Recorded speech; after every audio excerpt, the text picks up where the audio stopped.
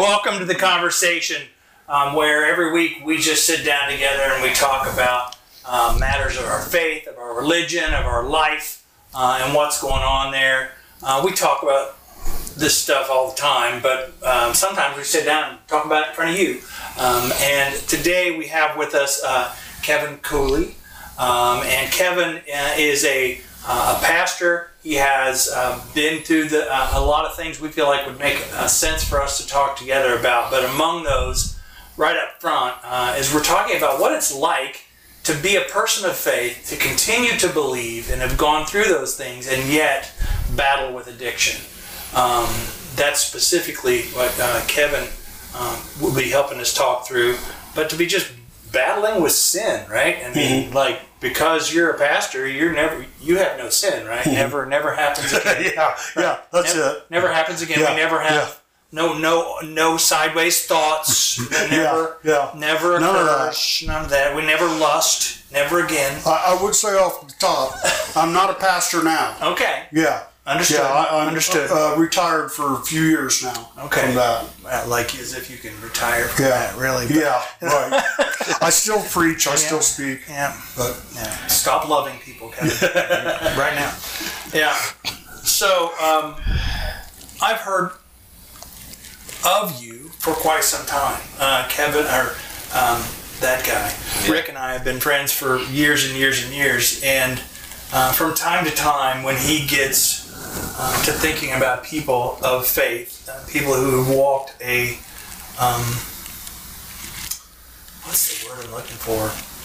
A blunt, a very frank, a very challenged faith walk, including some of the physical ailments that you've dealt with and going through over time, you come up. You're somebody that jumps to mind for him and he'll talk about.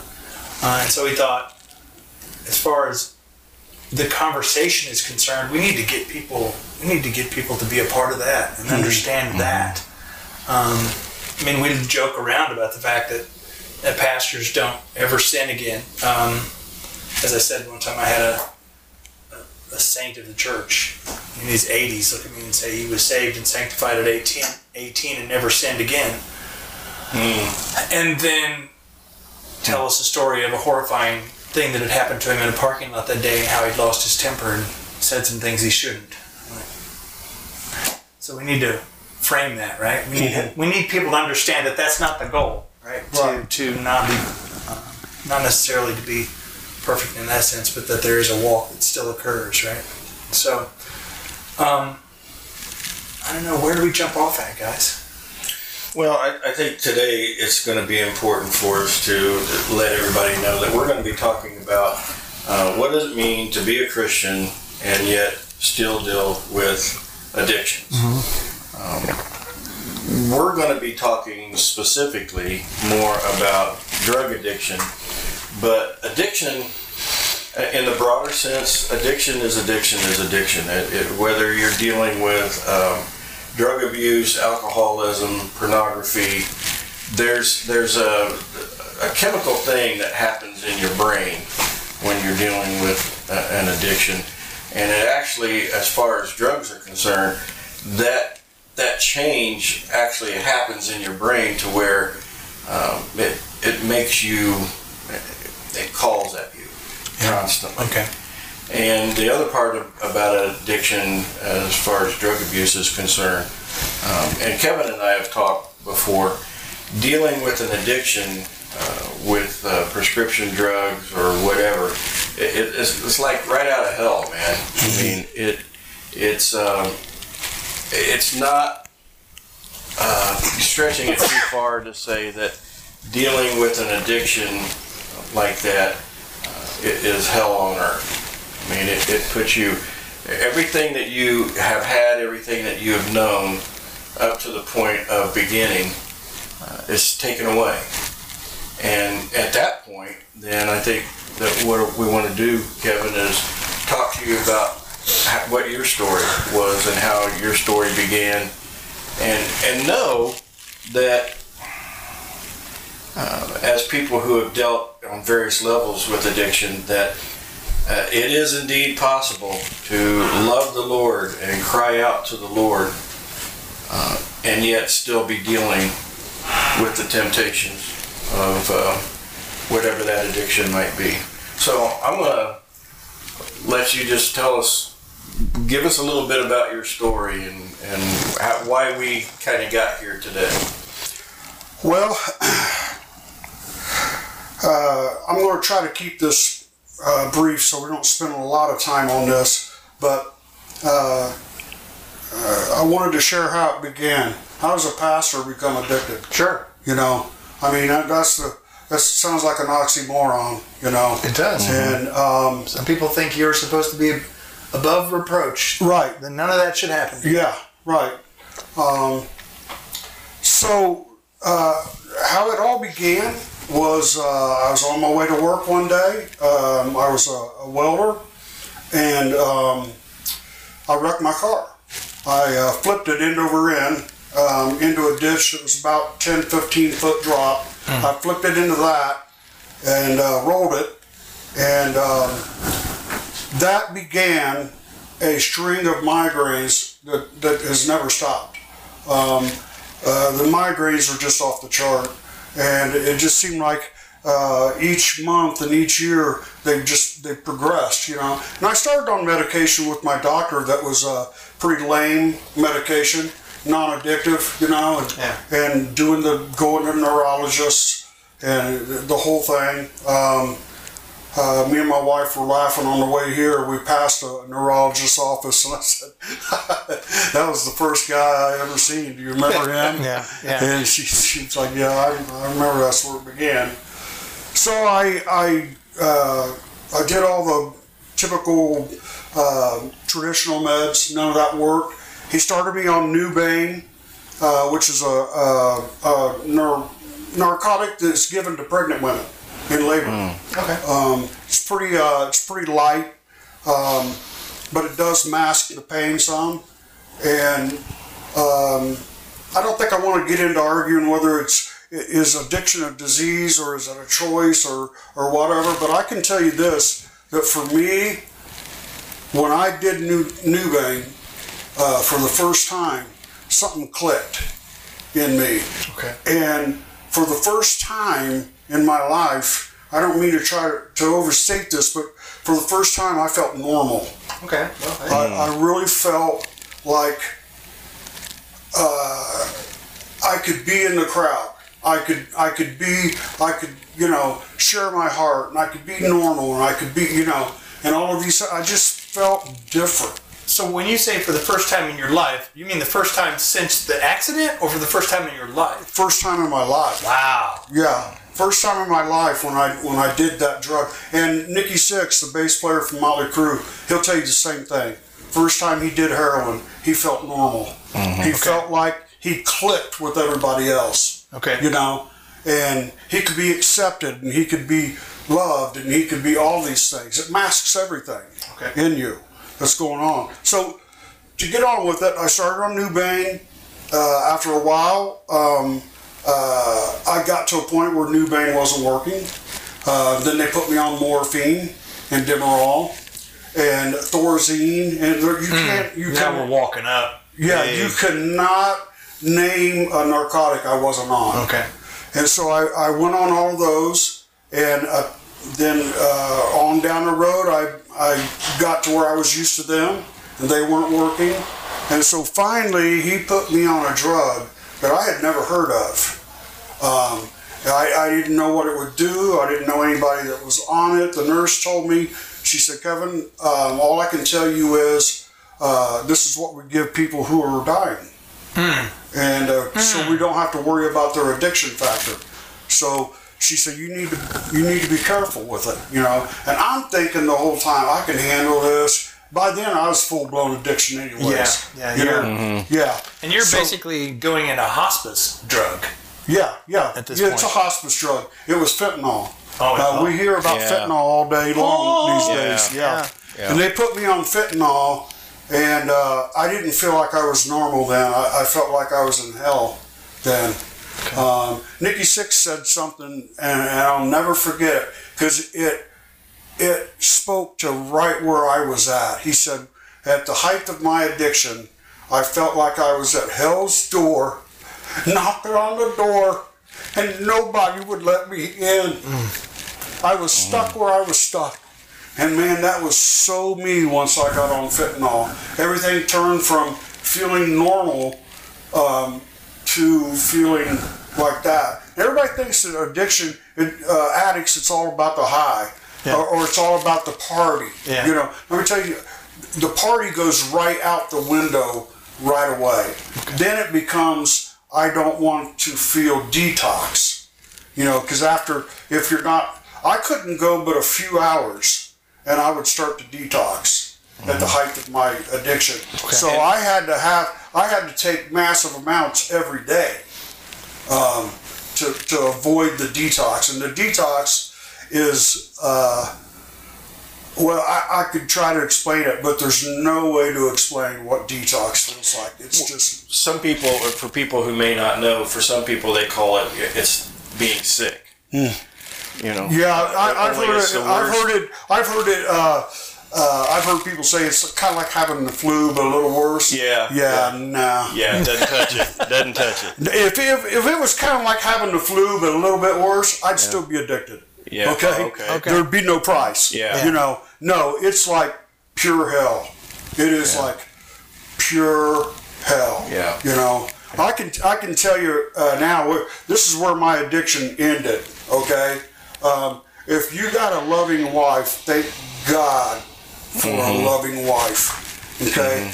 At the height of my addiction, I'd been on fentanyl for quite a while, and I got off of it. But then what I found was my level of addiction was so high from being on fentanyl that, like, I went back to Norco and started using that, and I found I had to use 2, 3, 4 times the amount to match the levels of that fentanyl was doing. Yeah. So there was one Sunday where all my scripts were coming due, and I'd been out of my scripts for a couple, 2 or 3 days. Yeah. That means I was nail-biting, white-knuckle detox, you know, and I had a sermon to preach. And as ugly as this sounds, that's just the way it was. I had a sermon to preach, I had a church to pastor, and I could call these guys and say, hey, I'm in detox. Wait, life didn't stop because right. So I was leading the worship also at the church. Oh my word! So I told her, I said, go to Walmart, get my scripts filled during worship, and then you beat it back to church, and I can have some of my scripts before I have to preach, because I was not going to be able to do it without something in me. Yeah. So, long story short, she comes into the church and she hands me my bottles, trying to do it kind of indiscreetly, you know. And I was so depressed. I was at a state I had never been. And that Sunday, it was starting to dawn on me just how bad it really was. Here I am in the middle of church, and I'm doing massive amounts of narcotics. Yeah. And it started to really just, everything was starting to dawn on me. So I really didn't care how many I did, and I wasn't sure what my limit was. And that's when you're really running the risk of overdose when you don't know what your limits are anymore, when you can't get high anymore. And so I just poured out a handful. I was doing 300 Norco a month, and I would go through those in about a week. So I had to have more constantly, you know. Yeah. And so I poured out a whole handful in my hand, threw them in my mouth, drank them down with a Pepsi, and off I went. I preached, you know. Well, I got home, and for whatever reason, my wife felt like she needed to count my medicine bottle. She'd never done that, not in all the years I was using. And the things were at a level with me and her and the addiction. She knew something was really bad. Yeah. So she counted it. I did 75 Norco that morning. Oh, yeah, my. in church. Word. And then when I'd gotten home, I did approximately 20 to 25 more. once I got home, that like 2 hours later. So you had a third of your month's worth. Yeah, in one day. In a few hours. In a couple, 2-3 hours. And here's the thing that scared me to death. I didn't get high. I didn't get sick. And it had no effect. And I'm like, what can I do? What drug can I possibly do that is going to mask the pain? Because I did have serious pain, you know? Yeah. But so what drug am I going to be able to do that's going to mask the pain that, you know, is better than 100 Norco in one day, you know? And so she came outside. I was sitting on the porch and she came outside. Well, she had that medicine bottle in her hand, you know, and she was like, I don't care what you got to do, but whatever it is you got to do, you better do it. Yeah. And she didn't give me an ultimatum like, I'm out of here if you don't get clean, but I could feel it in her heart, you know. At least that's the way it felt to me, you know. And that was the beginning of my getting clean. Well, I mean, for her, it was more like, hey, you're killing my husband. Mm-hmm. And you got to stop it. I was running my, you know, I remember one time my son came home from college, and this was about that same period of time, you know, and I was in bed the whole time he was at home with us, you know. I was in bed sick. And so it come time for him to leave, and he wanted to come back and say goodbye to me, you know. So he did. And he opened the door a little bit, and he said, hey, Dad. And I could barely lift my head off I was so high, I could barely lift my head off the pillow. And I remember saying something like, yeah, what? You know, and he just said, I'll see you later. And he shut the door. And my son, I can only remember once or twice out of all the years I've known him that he's cried. Yeah. And he'd come out crying. And he told my wife, he said, Dad is back here in that bedroom killing himself. We got to do something or he's going to die. Yeah. And that really lit the fire too in my wife. And so it wasn't just, she's like, I'm not the only one who's seeing this. Right. It was not only affecting her, it was affecting the kids. It was affecting everything. And so, man, it was, but I knew that, you know, at that same point, it wasn't long after that I took a recovery group to lead. I was clean when I took the recovery group, but it wasn't long after that I took a recovery group to help lead it. And I just remember thinking I could no longer pastor, and I have to do detox first. I have to do recovery first. Yeah.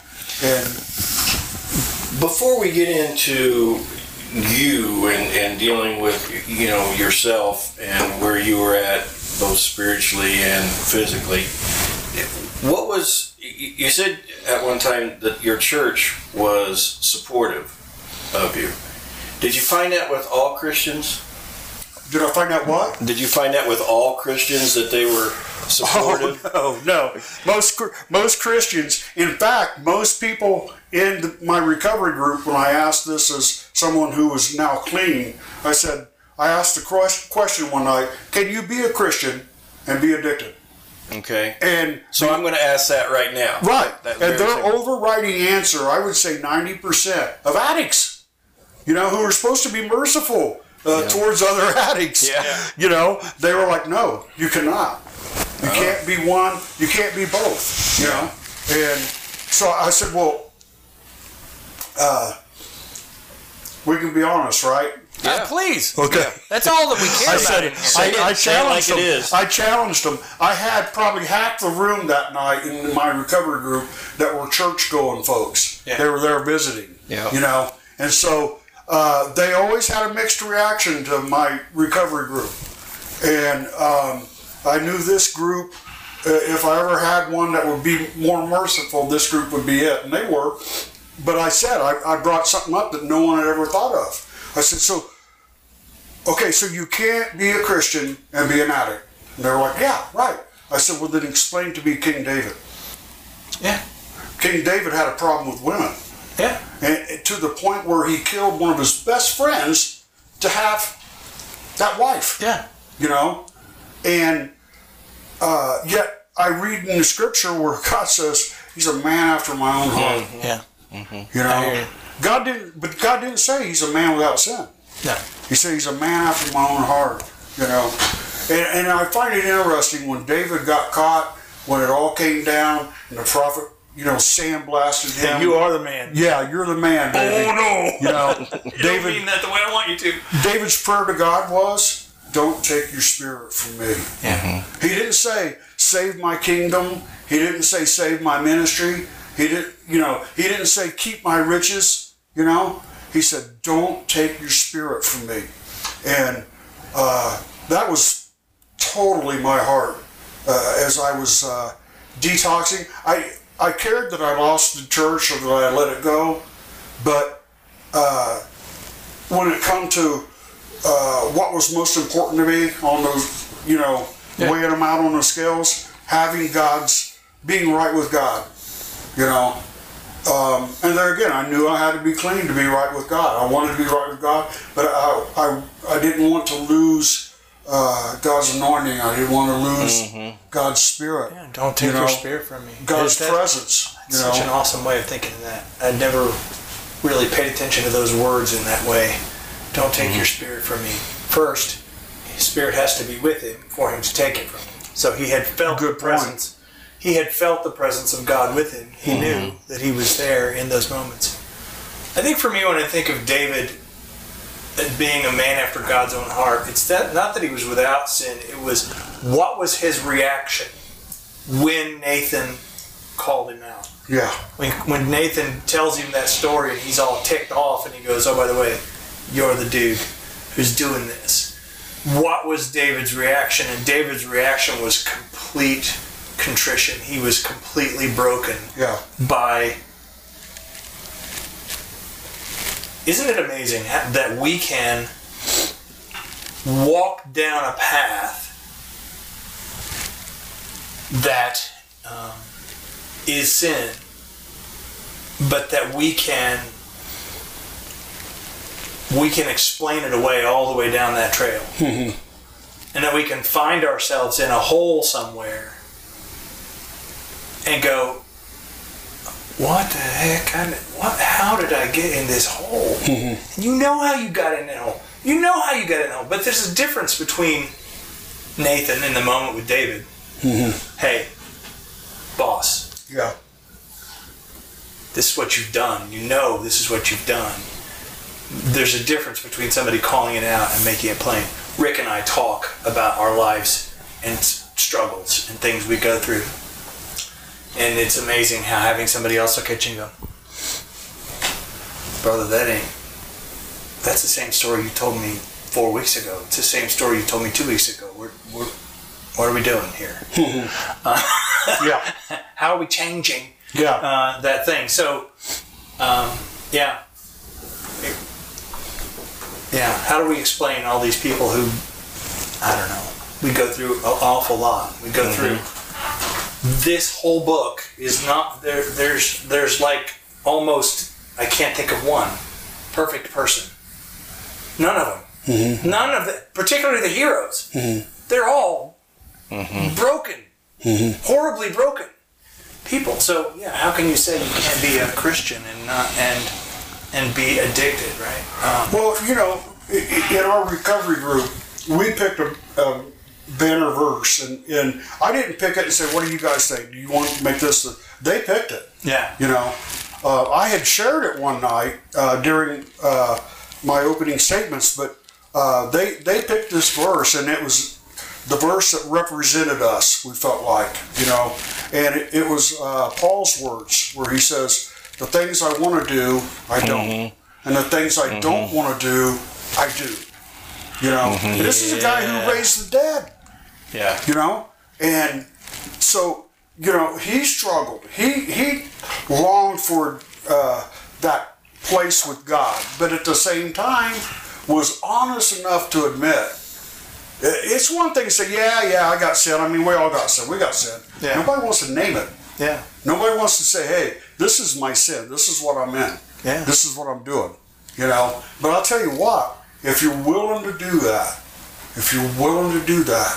God will find a vessel every time He can use, because you're honest, you're open, you're transparent, and it's somebody that said, this was where I was at, this is how bad I needed God, and this is what God did. And to me, that's the turning point on everything that we have in our lives spiritually. Whether you're willing, David owned up to it. Like you just said, you know, when he was confronted, I mean, there was that brokenness. Oh, he was broke. Yeah, there was that. Crushed. There was that, like, yes, yeah. It's that. You're saying the same thing with Paul when he says, "I do what I do not want to." He's lamenting, if you want to put it. He's saying, "Hey, here's the way it is with me." It's the same thing with us today. It's kind of a shame that in some Christian settings we feel like we've got to hide who we are and what we're dealing with. It's like you asked me before when we decided we were going to get together and do this. Can I be real? I mean, words were very specific. Can I be real? Can I get down to the nitty gritty? Absolutely, because that's where change starts. We talked about, when we were talking to Pastor Jennifer Kaufman a couple weeks ago, we talked about this idea of lamentations and things that we bring out and all that. And one of the things that got said that I'm just gonna hold on to that forever is this idea that once a lament is stated, now we're doing business. Now we're dealing with it. It gets real. If we're holding it and we're just grumbling inside, we're just holding it. Now we're not doing business yet. But when you said, I don't want to put words in your mouth. When I think of somebody who is dealing with addiction, and like you guys were just saying, once you start through it, now we're going to deal with it. I think of there's a scene in John where Jesus is coming along, and there are people sitting at a pool where when they believe that an angel rustles the water, and if they go get in the water right quick, that they'll be healed. And there's this guy who's been there forever, and he can't stand up, he can't walk, he can't deal with it, and he's like, Jesus says to him, "Do you want to get well?" And I'm like, do you want to get well? I mean, like you read a verse like 80 times, and then you read it one more time, and you're like, do what? What? Did he actually ask that question? Do you want to get well? What do you mean, do I want to get well? I might have been a smart aleck because I'm blind, I'm crippled, I don't know who this dude is. What do you mean, do I want to get well? Smart aleck, leave me alone. That's the beginning of healing for this guy. And I think maybe for an addict, you tell me if I'm wrong, I don't want to put words in your mouth, but for an addict to step away from it, the step one is, do you want to get well? Yeah. Because that's some hard work you got coming. Well, it all came together for me at a perfect time. You talk about God's hand, you know, my wife having enough, she was done with it. Me seeing my son cry, you know, that kind of thing. And it all came together like a perfect storm, and I was already sick to death of it. So yeah, I wanted to get well. I was at a place where I wanted to get well, and these were just tools God was using, my wife, my son, and other circumstances to even push it more, you know. And yeah, I could have answered that question. And so immediately you were not addicted anymore. Yeah, you want to get well, but it doesn't work like that. It doesn't work that way, does it? No. So tell us about your journey back and your faith journey along with that. I actually was dumb enough to believe that if I survived a week without the drugs, that I'd be okay. Oh, okay. You know, I thought that the detox would be over by then, and it wasn't. I couldn't afford a rehab, so I had to just detox at home, you know, and Which is, not only is it hard, but it's dangerous. it's dangerous. Yeah, I mean- I didn't have any medication to help. A lot of addicts get antidepressants and whatnot, you know, when they're in a rehab, and they get medical help. Well, I didn't have any of that, so it was 2 weeks of just what I call white knuckle detox. You don't sleep at night, none. You don't eat. I lost count one day. I was counting how many times I threw up, and it was around 10 times. But I was at the end of that, it was nothing but dry heaves, you know, and so. Your body is just going, your brain becomes tricked into thinking that it produces that high, that it produces all that. Okay. You know, and so when it's not getting the drug anymore, then it throws you into this hyper warped speed, and is trying to trigger the high because it thinks it does that, you know, and so that's where the detox comes in. And so I can't explain detox. There's just, I do remember telling God when I laid down the first day in my bedroom, I laid down in bed, and I had no idea what to expect. I just, I knew it was going to be a ride. And I just told God, I said, here I am and here I lay. And if I die, I die. But if I get out of this bed, I'm going to get out of it healed. And that's it. I'm done. And I didn't read the Bible any. You can't read when you're in detox. But I did pray. I prayed a lot. You know, and that's all I did do was just, I prayed oh God prayers. Just, oh God. You know. And, 2-word yeah. cries. Yeah. And, who do you call when you're a pastor and you're addicted? Who do you call for prayer? You know, I didn't know anybody that I could call. So it was me and my wife and my children, you know. I did 2 weeks of really, really hard detox. I'm going to stop you for a second. Because you said something that's got to be called out.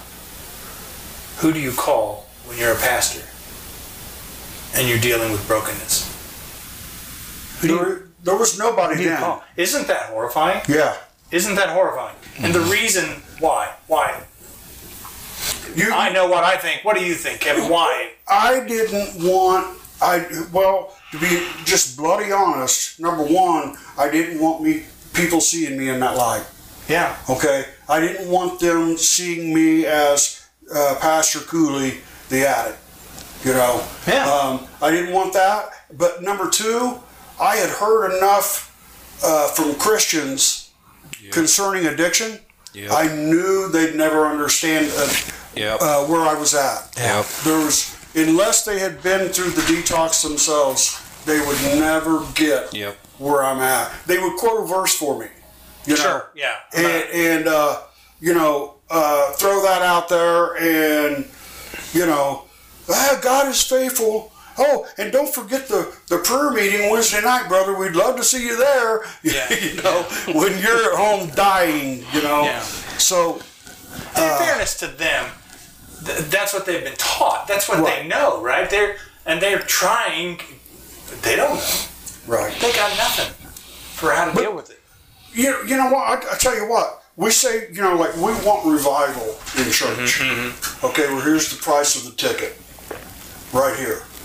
It's going to take the church actually being real. Yep. And then, because, oh man, my mom got me fired up this week. She had some Christians come over and visit her, right? Yeah. And they'd started a new church. And they knew she was going to a church. Now, Mom and Dad, well established. Why are you fishing in someone else's pond? Why are you coming over and and inviting my mom and dad to church, you know. And I said, Mom, just stop right there. She's going to kill me when she sees this on film. I said, Mom, just stop. You know, I said, why?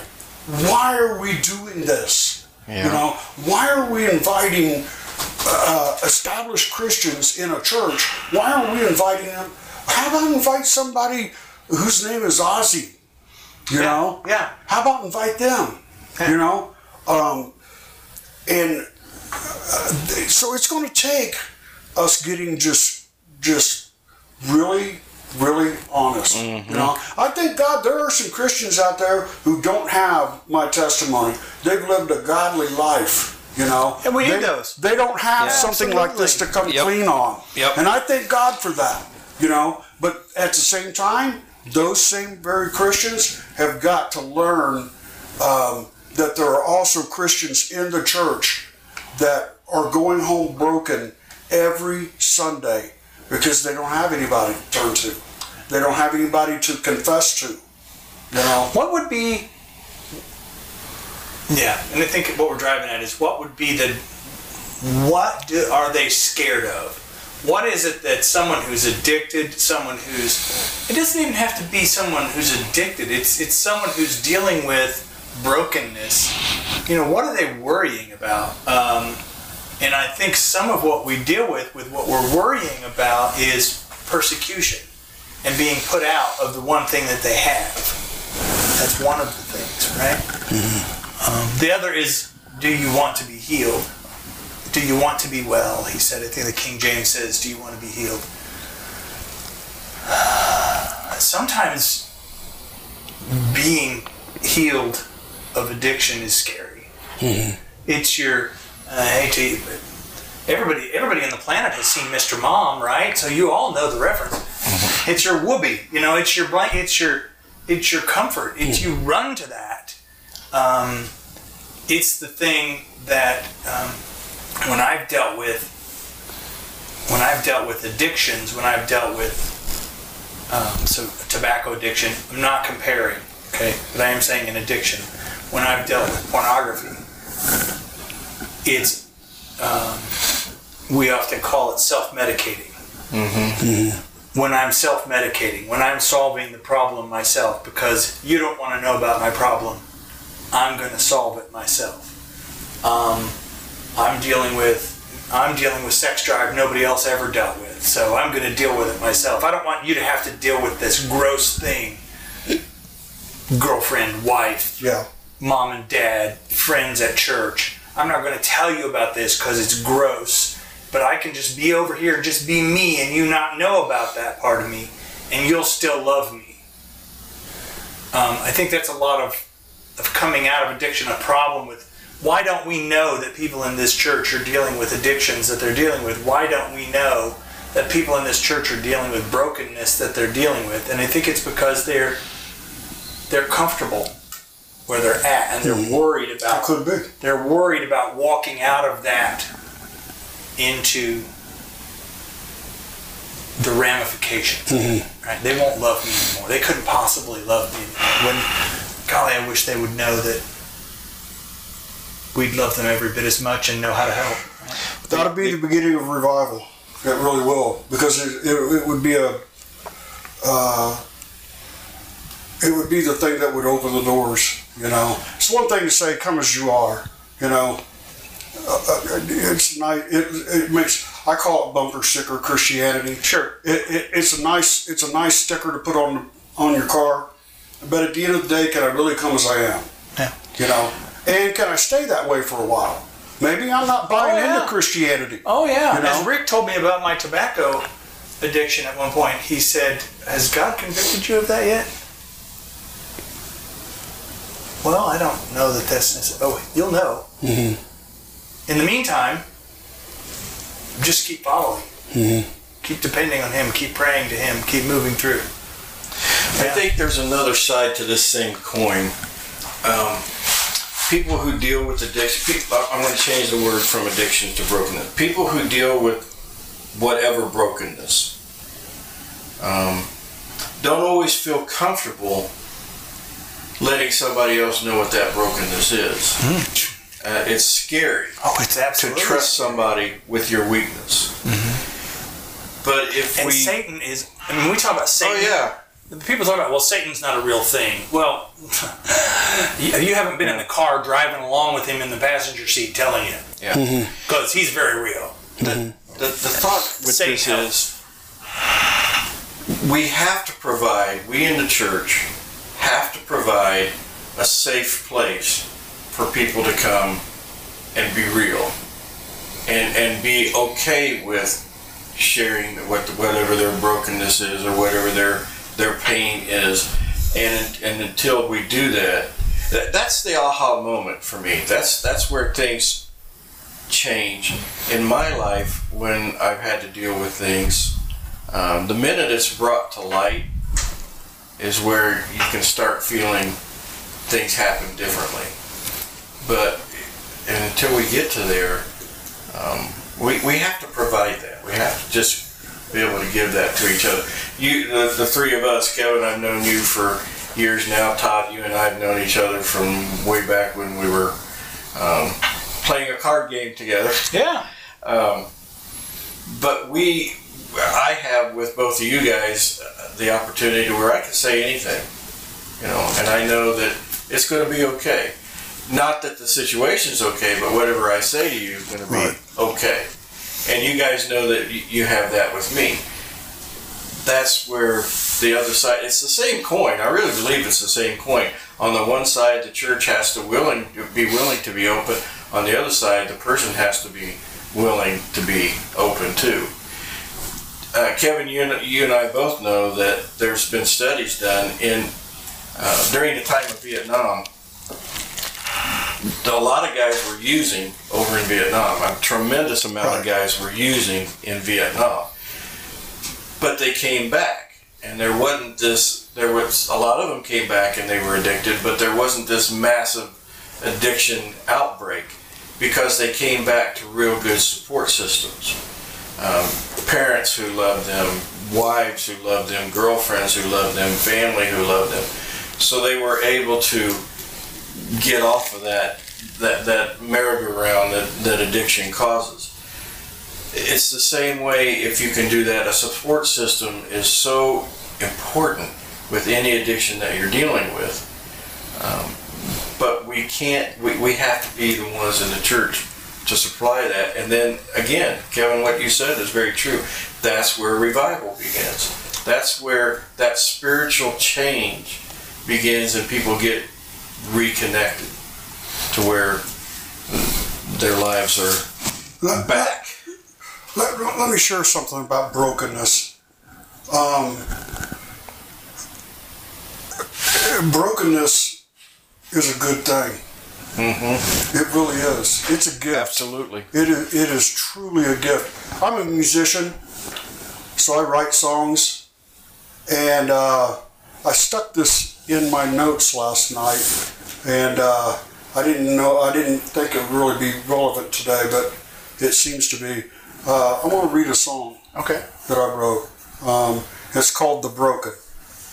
I wrote this just after coming out of my addiction, and I was so broke over everything.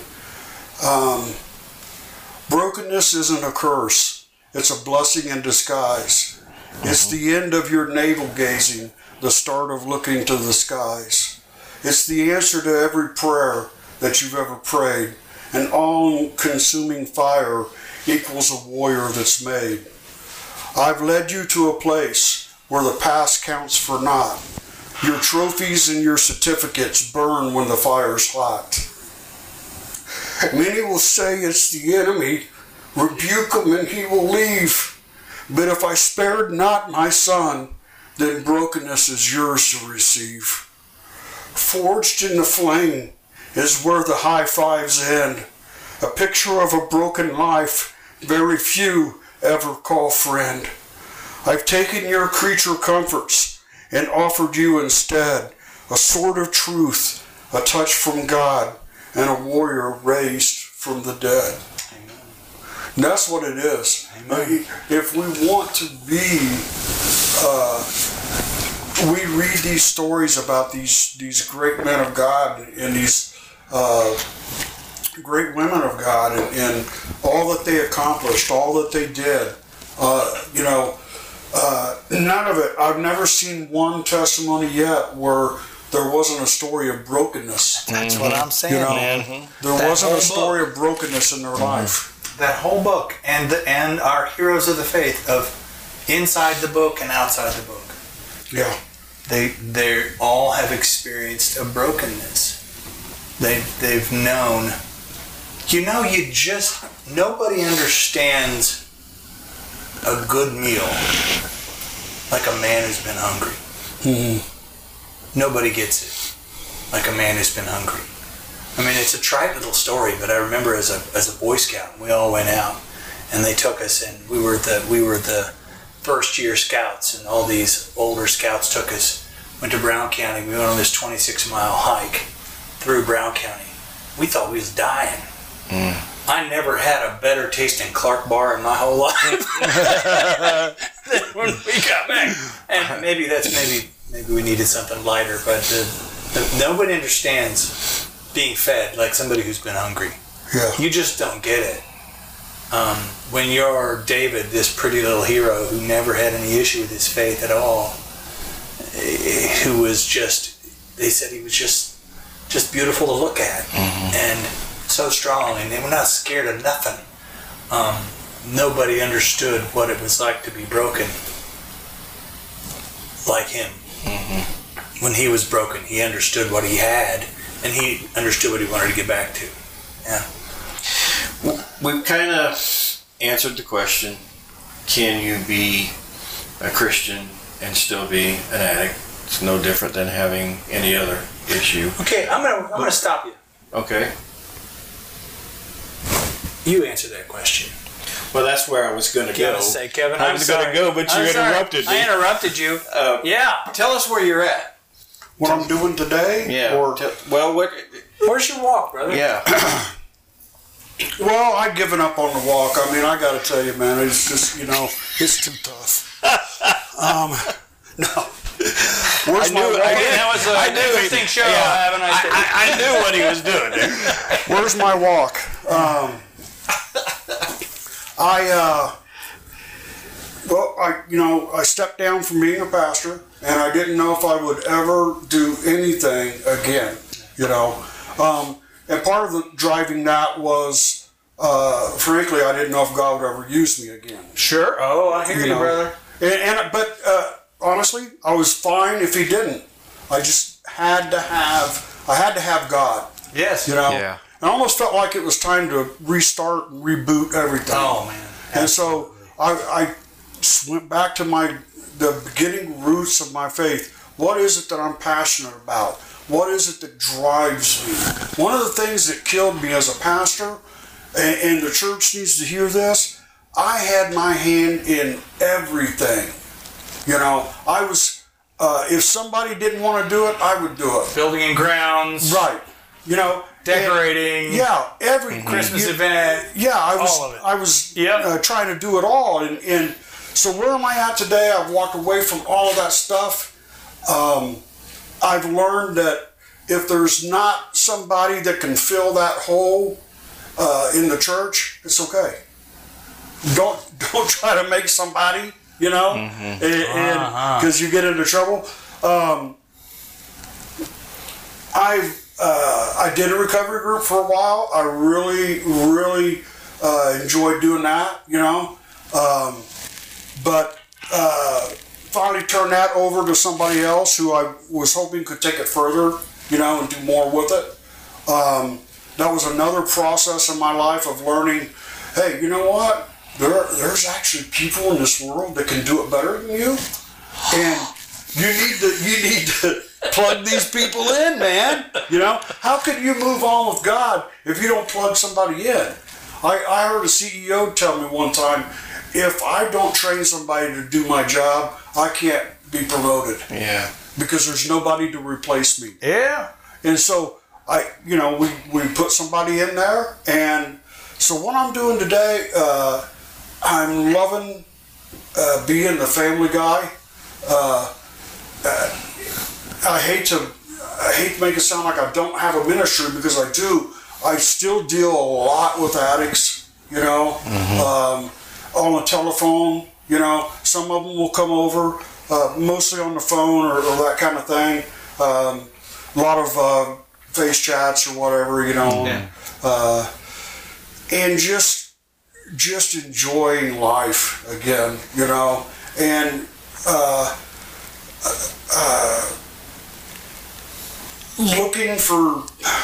not really looking for a ministry. That was one of the things that got me in trouble, you know, was feeling like I had to have one to begin with, you know, the quote unquote official ministry, you know. Now I'm just loving life, man. I'm loving my family. I love being a grandpa. I'm not sure how my kids feel about that, you know. I learn, you know, I noticed my granddaughter not long ago. She comes up to me to be held in a very unique way, you know, and it really spoke volumes to me on how I approach God. She walks up to me, and then she turns around, she turns her back to me, and then backs up, you know, kind of into my knees. Yeah. And she just goes, "Papa," you know. She doesn't scream and cry like she's got to manipulate me, you know. She doesn't demand and stomp her feet. You know, we got those Christians in the church. Just demand it and stomp your feet and you'll get it, you know. Yeah. You'll get a spanking in my house for that, you know. So, but what she does is she trusts my love. She has faith in me. That's great. That is so deep. She could turn her back to me and just go, "Papa." Yeah. And she knows I'll pick her up. She knows I'll love her. And she may want off my lap immediately after that. She just wants a hug, you know? And just checking that you're there, Papa. Huh? Just checking that you're there, Papa. Just need to know you got me. Making sure that you still love me, you know? You got me. And I'm loving that, you know? I'm eating that up. That's cool. So God's just, He's teaching me all new stuff, you know. Here I am, I'm 60 years old, and I thought I had a grip on this thing called Christianity, but I'm learning daily how much I don't know, you know. The older I get, the more I don't, the more I know I don't know. Yeah. The more I read that book, the more I know I don't know. The more I know I want and need, right? Yeah. Right. When I think about addiction, for me, and you tell me if this makes sense. When I think about addiction, I think that in New Testament times, in Jesus' first century faith perspective, I think they might have called it demon possession. I think they might have called it that. Mm-hmm. I don't know that we're wrong and they're right, or they're right and we're wrong. But I think there's such a difference between some of the things we run into sin-wise and people who are addicted. Because I think there comes a point, and you described it, and you said Nikki Sixx described when he felt that breakover moment. I think there comes a point when you stop being in charge and the drug or the demon, call it what you will, is driving now. And I think one of the toughest things for me that we do to people who are broken with addiction, people who are dealing with addiction of opioids, narcotics, I think there comes a breakover point where we're mad at them. And it's really kind of not fair. Mm-hmm. They're owned by that thing. Mm-hmm. No different than if I said Kevin has been possessed by a demon, and people who believe in demons believe that, they would remove a lot of the responsibility, a lot of the that we put on addicted people.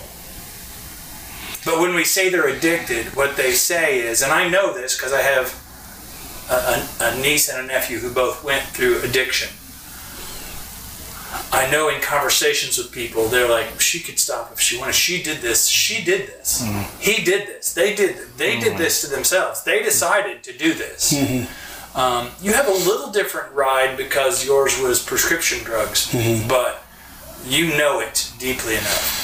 I guess I'm saying, I'm asking you to confirm what I'm saying, and I don't want you to do that. I want you to say, does that make sense? Is that a good way of thinking of it? It makes sense. I mean, is an addiction a choice? It all comes back to that. Is it a choice or is it a disease? Right. You know, and I think for some it's a choice. I think for some, you know, the thing is, man, here's what I learned hard.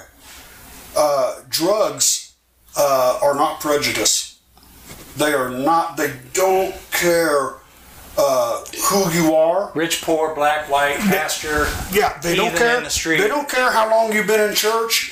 They don't care. Yeah. You know, they will.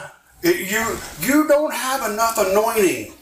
You don't have enough oomph from God to play with hard narcotics and get away with it. And that's why I think of it as a demon. I think of it that way. It is. It takes control. It is. At some point, and you're going to need. God, I think, I felt like for me, sometimes God was just like, you want to play with that? I'll let you play with that. You know, he said it in Romans 1. I gave them over to their sin. Yeah. So, you know. You want to play with that? Yeah. You want to mess with that? Party on. I'm going to watch for a while. Yeah. Doesn't mean he doesn't love me. No. You know. You want your inheritance and you want to leave? Yeah. Here's your stuff. Absolutely. Let me know when you're ready to come back. There's another addiction story. Yeah. Spent every dime he had on gambling and prostitutes. On partying, man. Yep. I get that. I learned, I tell you, one of the big things that come out of it was if I had not been addicted, if I hadn't have gone through it, okay, I wouldn't look at addicts the way I look at them today. I just wouldn't, you know. I wouldn't be able to love them the way I love them today, you know. I wouldn't be able to say, hey, there's a place for you in God, you know. A lot of people were so afraid of being seen as a failure, being seen as a loser, being seen as, you know, worthless, you know. I could address those issues now. Not from reading a book about it, you know, but from living it. You know, I can tell them, look, I know what it's like, man. But at the same time, I also, on the other end of that, I was just dealing with an addict. He didn't want to hear what it was I was saying. And out of love and out of knowledge of, I've only dealt with this guy for 2 weeks, but I'm already at a place where I can't go any further with him. And so I just told him on the phone, I just said, hey, you know what? There's nothing else I can do for you. What do you mean there's nothing? What are you talking? Unless you are willing to do this and this and this, I cannot help you. You're on your own. You know. Do you want to get well?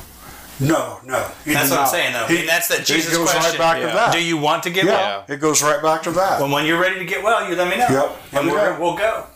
But back to what you were just saying a minute ago, in that, I mean, that just brings to light the whole thing about what we go through, bad, the horrible things, the Lord can use those situations, if we allow Him, can use those situations to help somebody else. Yeah. You know, I too, like you guys, I'm very happy that there's those people who haven't ever gone through, you know, some of the things that may be raised in the church, truly understood what it meant to be saved at a young age and have always been there. Yeah. That's wonderful. Mm-hmm. It's also just as wonderful the people who have been through the struggles and come through them, and now the Lord's able to use those things to be a blessing to somebody else. I'm reminded whenever I think of those moments where your struggle can help someone else. When we watch Jesus walking through his ministry over and over and over and over again, he says, sell everything you have and follow me. Okay, I don't have a place to see. You want to come live with me? I don't have a place to live, so just be aware of that. But come follow me anyway. Come do this with me. There's one example that jumps out to me of the opposite, and it reminds me of what Kevin is going through, and that is there's the demon-possessed man in the graveyard. He's out there, and he's so overrun that when Jesus says, "What is your name?" he says, "We are Legion." It's like I'm just full of this, just completely overrun with this. But when Jesus heals him, because everybody knows who he is, they're chaining him to gravestones out there so he won't come back and hurt people. Everybody knows who he is. When Jesus heals him, he begs. It says both in Matthew and in Luke, it tells the story the same way. He begs to go with Jesus on his trip. It's the one guy that I know of that Jesus says, no, I need you to stay here and go to your people and tell them what happened and of who I am. And I think that fits so much, Kevin, where you're at. It's just like, no, I need you to tell people how you were healed and where you are and what's real, not because nobody was looking at this dude thinking, oh, that's so pretty and what a special, sweet little story of how he came to the altar and no, he went hard, and he was hurt. He was hit hard by darkness, and so when he was. I think there are people like you, Kevin, there are people like this conversation where we're sending this out to people where you're supposed to say, this is real. I want to address something that you said earlier. Yeah. Okay? Yeah. Because I hear the addict out there going, when you say, okay, but did they want to get well? Yeah. I hear the addict out there already saying, I want to get well. I wanted to. But they've said that 10 times. Okay? I want to address that. Oh, hit me. Because it's important. Dave Mustaine, he's lead frontman for Megadeth. Okay? Not exactly a Christian group. His drug of choice is Jack Daniels. It's alcohol. Alcohol is the one drug we don't hardly ever talk about. No. You know, but so he had to get clean. You know, his managers were telling him, "Look, you won't survive another tour with this band. You will die on the road." You know, and so he wasn't going to. These free clinics where, you're eating jailhouse food. And I mean, he was going to like the Betty Ford clinic. Yeah. You drop $100,000 or so, to get clean. Okay. He went 15 times. 15 times Dave went to different rehabs to get clean. Never worked one time. We're talking about it. When you're investing $75,000, $100,000, you're serious. You're serious. You're pretty serious about wanting to get clean. So, long story short, Dave finds Jesus. Amen. Yeah. Dave runs into him in the most inconvenient ways, and he's in a band where millions of kids know his name, and everybody's expecting him to do, hey man, Megadeth won't make it without you, and he starts to learn to give his life to Christ, and he goes back to a rehab one time, but this time with a Bible. With Jesus. And Jesus in his heart. Jesus.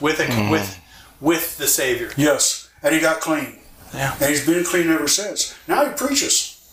He's got hair down to his belt, but I think it looks good myself. I mean, if I could still do it, I'd do it. Yeah. But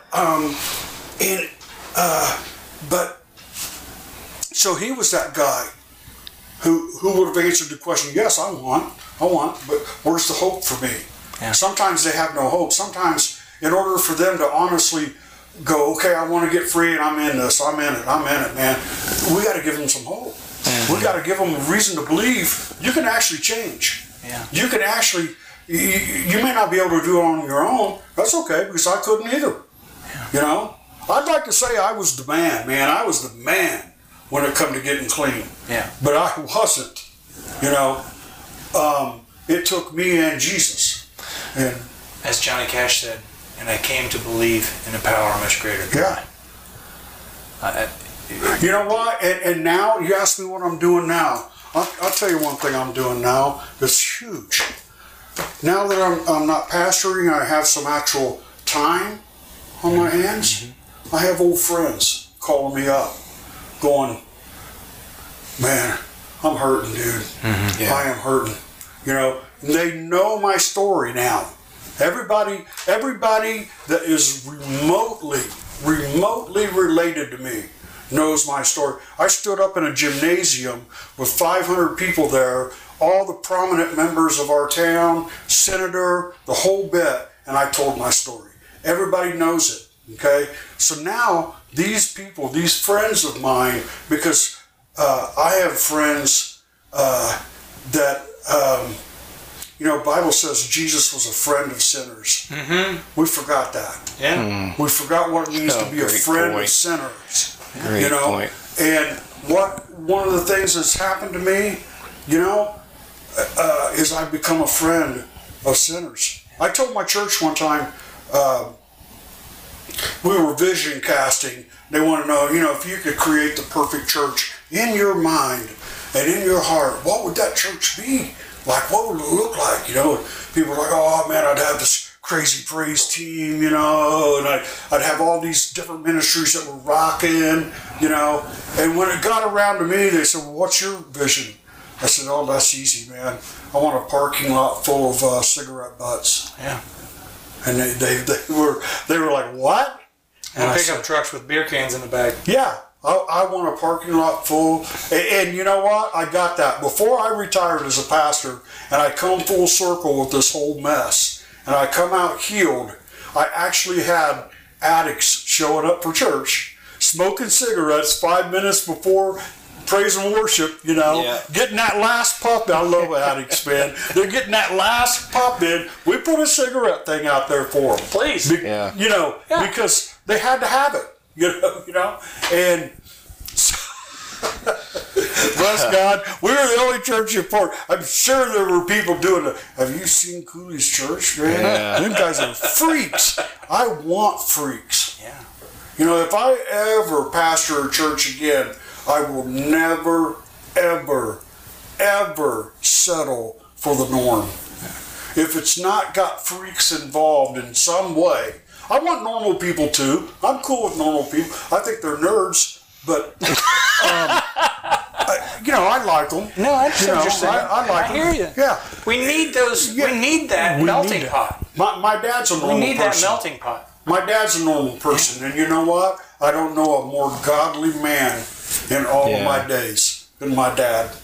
You know, my mom and dad are the epitome of godliness and holiness, and we need that. We need that melting pot. Yeah. Yep. We need our kids to be able to look over and go, "That's possible. Yeah, that's possible. That's what I want. I could do that." Yep. But we also need our kids to be able to have gone down a hole and know. I also know those two guys who got out of the hole. We need a couple pastors with full sleeve tattoos. Yeah. You know, and you know, and we need grandmas that know how to love.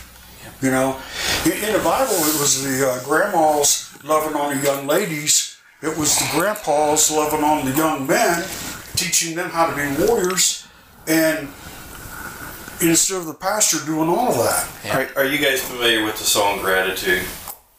Have you heard that? It's the guy who sings it has dreadlocks down to his waist, sleeve, you know, full sleeve tattoos, and when he sings, man, my heart melts, you know, because I know this dude's been through it. I know he has. and he sings about just gratitude to the Lord. It's very cool. Yeah. Very, very cool. Hey, Kevin, thank you for coming in and talking to us. Thanks for having Before we shut her down, is there anything that you wish you had said before we got out of here? No, I really don't. right. I'm going to think of something 5 minutes Sure down you the will. road. Absolutely. But that's when we always have our best thoughts is when we're done. But guys, thank you for joining us Thank for you, the guys. conversation. Thank you, bud.